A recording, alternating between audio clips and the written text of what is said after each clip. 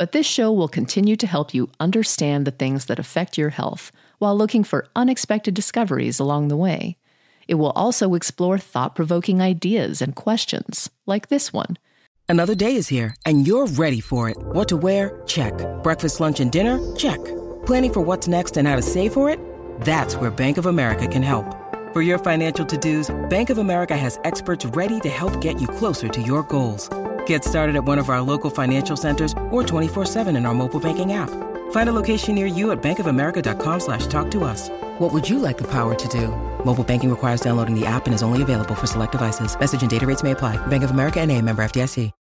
When you need mealtime inspiration, it's worth shopping Kroger, where you'll find over 30,000 mouth-watering choices that excite your inner foodie. And no matter what tasty choice you make, you'll enjoy our everyday low prices, plus extra ways to save, like digital coupons worth over $600 each week. You can also save up to $1 off per gallon at the pump with fuel points. More savings and more inspiring flavors make shopping Kroger worth it every time. Kroger, fresh for everyone. Fuel restrictions apply. There's one particular hormone that is extremely destructive, and it's cortisol. Most people who come here know cortisol as being bad. They've looked on the internet and cortisol is bad, bad, bad, bad, bad. But it's not until there's too much of it. Cortisol helps us to maintain our blood sugar. Cortisol works with certain chemicals in balance with our sex hormones. Cortisol, it helps to modulate our immune system in a good way until it's too much. And when is it too much? When you're in chronic fight-flight and you're putting out too much cortisol. And what does the cortisol do? I'm just going to give you kind of like the Cliff Notes part here, because this could be like a 20-hour lecture. But the core of it, what you need to understand is the stress hormone cortisol has a wonderful affinity to damage your frontal lobe. Here's the symptoms: depression, anxiety, panic attacks. Okay, so it's rare that you're going to have those without being in a chronic fight-flight response. Cortisol has been shown to create inflammation in the brain and be part of virtually every migraine that's ever been. There's a couple of parts to a migraine, but cortisol, the stress hormone, is a huge part of creating the chemistry that you're now starting to see online that they're ultimately making drugs for to take care of your migraines. It's the tightness in your neck, that headache that you're taking medicine for, you're going to the chiropractor for, the massage therapist or the acupuncture physical therapist, and it won't ever go away, that tightness in the neck, and going all the way down into your shoulders and all the way down your back. The cerebellum causes that. Well, I thought we were talking about cortisol. Yeah, we are. The cerebellum is supposed to be shutting down the stress response, but when it's going like this all the time, cerebellum wears down, stiffness in the neck, dizziness, balance, blurred vision, all of those things come secondary from that mechanism. So it's a big, they actually are now thinking that it is one of the causes of the immune inflammation that attacks the thyroid, better known as Hashimoto's. The things that we see an awful lot: chronic sinus infections. You have a chronic sinus infection, you've gone to the doctor, you've gone to the allergy guy, you've had your deviated septum removed, you've had holes plugged up in there, and you still are getting chronic sinus problems. It's because we talk now about 70% of your immune system being on the inside of your intestine, okay? But it's actually in the inside of your intestines, on the inside of your lung cavity, on the inside of your throat, and on the inside of your nasal passage.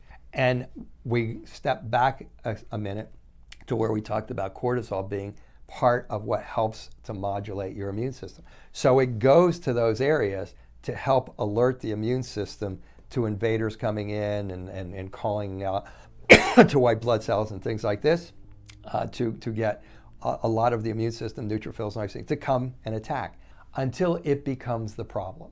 Cortisol in high doses is called catabolic. It's destructive. So those very tissues that it normally helps, it starts destroying. Now you start getting chronic sinus infections. Now you start getting food sensitivities because cortisol, remember, we go back now to the fight-flight response. The stress response does what? Shuts down your throat. So a lot of times if you're chronically stressed, you're one of the patients that can't swallow pills, that feels like you got a lump in your throat, that can't swallow, those types of things. Frequently that's the stress response overwhelming the cranial nerves here. But remember, when you're in fight-flight, it's shutting down the throat, it's shutting down the intestines and the bladder. So it shuts down the stomach and the intestines also, okay? It shuts down the stomach and the intestines. It shuts down the lungs. This is the number one cause of chronic non-pathological asthma, athletic asthma, is chronic stress hormones or immune inflammation. But chronic stress hormones play a big part in these chronic asthma cases. But the gut is like the huge thing. Most people understand that stress causes ulcers. People have known that my whole lifetime, okay? So, but now we know why. We now know it kills hydrochloric acid in the stomach, and then you can't digest your proteins, and now the protein sits there and it becomes acidic. And now what do? You go to the doctor, they say, I got acid indigestion, and they give you an antacid, a omeprazole, and they tell you to take this, which now kills what little hydrochloric acid you have left and kind of duplicates the physiological effect on your stomach and your intestines that's already being caused by the stress response. This is bad because now you're not making hydrochloric acid, you're not digesting your proteins, that becomes acidic. This is the number one cause of gallbladders not working because there's a signal sent from the stomach to the gallbladder to say, hey, don't work. There's a signal sent to that was called cholecystokinin, that's a hormone. There's another signal that's sent to the pancreas that said don't work, because the pancreas and the gallbladder all empty into the same area that the food empties into, which is the duodenum right below your stomach. And so your body's wired to make sure that those try to not get infected or inflamed. But once you have this stress response, that's shutting down the ability to make hydrochloric acid in your stomach, then it starts doing that. Now, long term, that stress response kills those parietal cells that are making the gastrin and the hydrochloric acid, which are the chemical things for the chemical nerdy guys out there. And once that happens, and it keeps happening, that's when you get an ulcer. Okay, and then you get an ulcer, and then what happens? You can't kill bacteria. You get H. pylori. You can't kill bacteria, you get small intestinal bacterial overgrowth because these bacteria either sit in your stomach or make their way into your intestine. These stress hormones have an affinity for the inside of your intestines because cortisol is part of the immune system. 70% of your immune system is on the inside of your intestines. It's called secretory IgA. That starts getting damaged. It starts flaring up, and the next thing you know, you start getting leaky gut from that. You start getting food sensitivities while you're in fight flight. Your intestines are shut down. So it's not only so in the long term, it's creating inflammation in there, which creates all this other type of symptoms. But it also decreases blood supply to your intestines. It also overwhelms this stress response. Okay, I can't see how high I need to hold this, but this stress response, okay, that's going from here, is shutting down your parasympathetic nervous system. Well, your vagus nerve, which it comes from right here, is what controls your bowel movements. This is the number one cause of constipation by far. There are other causes, don't get me wrong, but this is the number one cause. Oh, what else is here? The mechanisms to filter out pain is here. So if you have a central pain syndrome like fibromyalgia or some of these other central pain syndromes like reflex sympathetic dystrophy, it's partially or largely because your stress response is overwhelming this area. This is a big part of those things. And so this is like, they're now calling irritable bowel syndrome, constipation or diarrhea 3 days a month for more than 3 months. They're now calling that irritable brain syndrome. And the last thing I see a lot here, particularly in women, two last things. I just did a talk just a few minutes ago before we started this on infertility. Okay, this is a huge part of causing infertility, polycystic ovarian syndrome, those types of things. And it's also the number one cause of chronic cystitis, pain in your bladder. Because again, when you're in short-term fight-flight, your bladder is your bladder is shut down.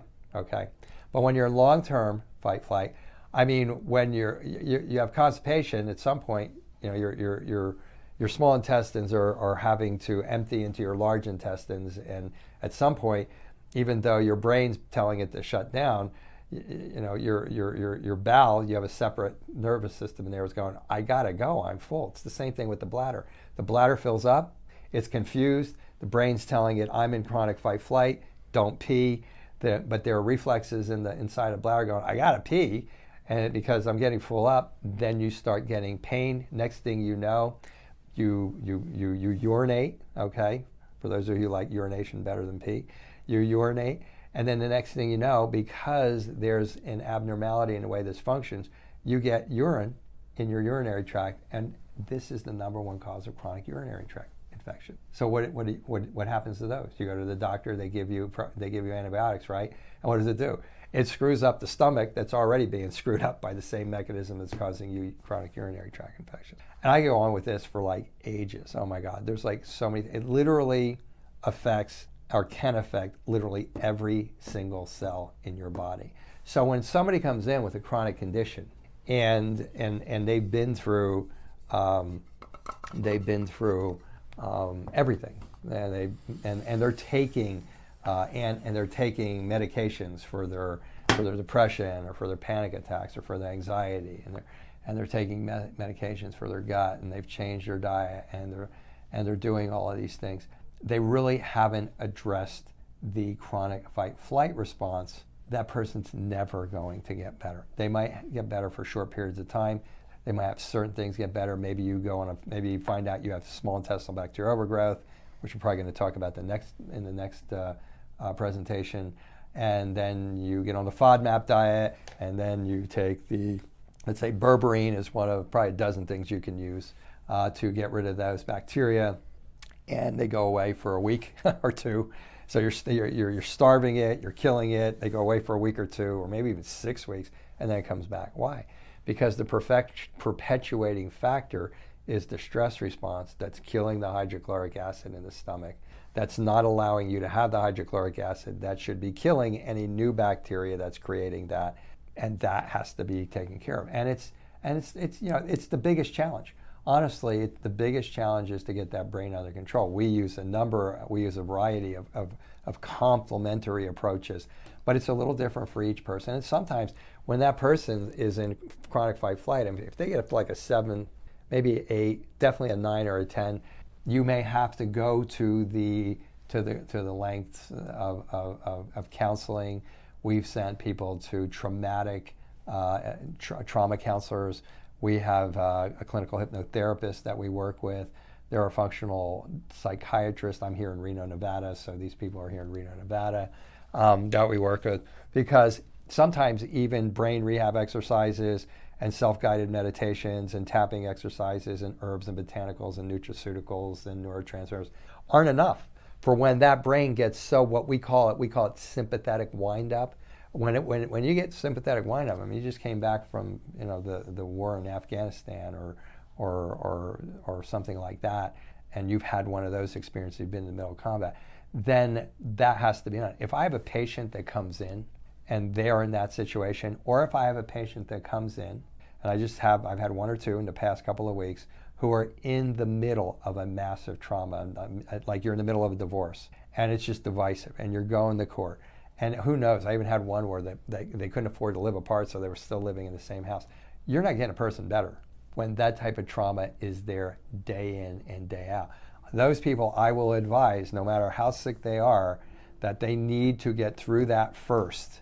Then they can come in, and then we can start working on them, and then we'll get a response. Because trying to overcome that, it's like having this massive fire and trying to put it out with like a garden hose. So these are like the perspectives I'm trying to give you relative to the stress response, because I even have people come in here and say they're not stressed. How do you know you're stressed? How do you know if you're in this response? One of the things I talked about was I can't go to sleep, I wake up, I can't go back to sleep.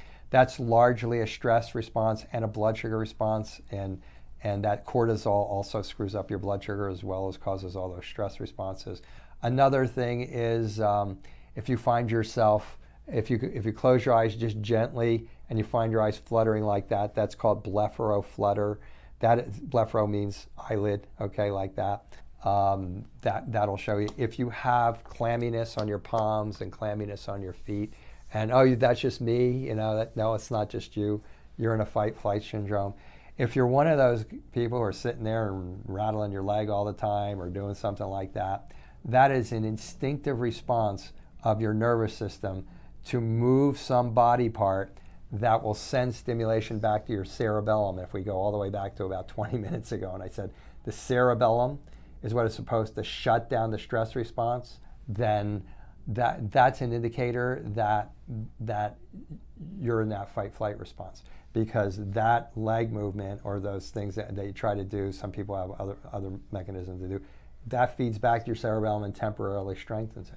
This is why exercise, this is 2 reasons why exercise helps to calm down stress, is it dampens that, it strengthens that cerebellum and dampens that stress response. It also helps to control your blood sugar, which I'm not going to get into all the chemistry of how that brings down your stress response, but it does too. So I think that's kind of like as much as you need to know about stress at this point in time. And I go back to saying that I believe that this is me, okay, this is me, but I believe that they're going to come out one day and say, this is the cause of the chronic situation that's going on out there. And at first, I thought it was autoimmunity. My mentor, Dr. Datis Karazian, was the gentleman who first developed the understanding of something called Hashimoto's thyroiditis. That's an immune attack against the thyroid. That was long before anybody had even heard of that. Everybody just thought everybody had hypothyroids, and so we found out that the vast majority of it was immune attacks. Now everybody's got immune attacks, right? Back at that time, nobody had it. It was just MS, and it was a couple of things. But I think it's the stress response that's breaking down the gut and the immune system inside of the sinuses, the lungs, but particularly the gut. I think that's panning out into the rest of the system. And I think that is what's causing this autoimmune explosion. It's a much, much more stressful situation in society than when I was younger, and I'm in my late 60s. So it wasn't perfect, but it was a lot less stressful. And we didn't have the constant stimulation to our brain. These things seem to be more stable back then in just so many ways. And as I see this over the years, we're not getting less people who have autoimmunity. We're not getting less people who have chronic, but we're getting more and more and more and more. And so at the very least, this is a core of people getting sick, but as you can tell, this also perpetuates the things that I believe that it might create in the first place. Now it's off to the races. Now it's parasites, now it's yeast, now it's candida, now it's small intestinal bacterial overgrowth and IBS and blah, blah, blah. Anyway, that's the way we see it. It's been a pretty successful approach for us to treat that at the same time we're treating other things. That's stress. So you can see why I say it's kind of like straddles the, is that a foundational thing or is that a treatment type of a thing? Again, we have two pages that summarize virtually the rest of the person's entire physiology, and we have 5 pages on brain function and stress. So I mean, that kind of represents how we see it, and I think it's just important for you to know. So I think that's enough. I think that kind of covers it. I think that should light you up and really give you kind of like where it's at relative to you, give you an opportunity to think whether that's happening or not with you. So that's stress. Next time we're going to get into the actual physiology, kind of in order. Again, this is back to basics. This is functional medicine back to basics. So we're going to get into the breakdown and kind of the order. There's not an exact order of breakdown into how to attack this, but there is a general order of how to go about this. And we're going to start on that the next time that we meet, and that'll be back to basics on functional medicine. Keep it simple, as my producer said, and that'll be the start of the treatment portion of this series. So I hope you're enjoying this. I like doing it. If you're enjoying this, then please don't miss next week. Next week is kind of a big deal in most people's journey to wellness. So okay, that's it for this week. Thank you for watching again, and take care. This will conclude the episode. Thanks for tuning in. If you like what you hear, please leave a comment and subscribe. Thank you.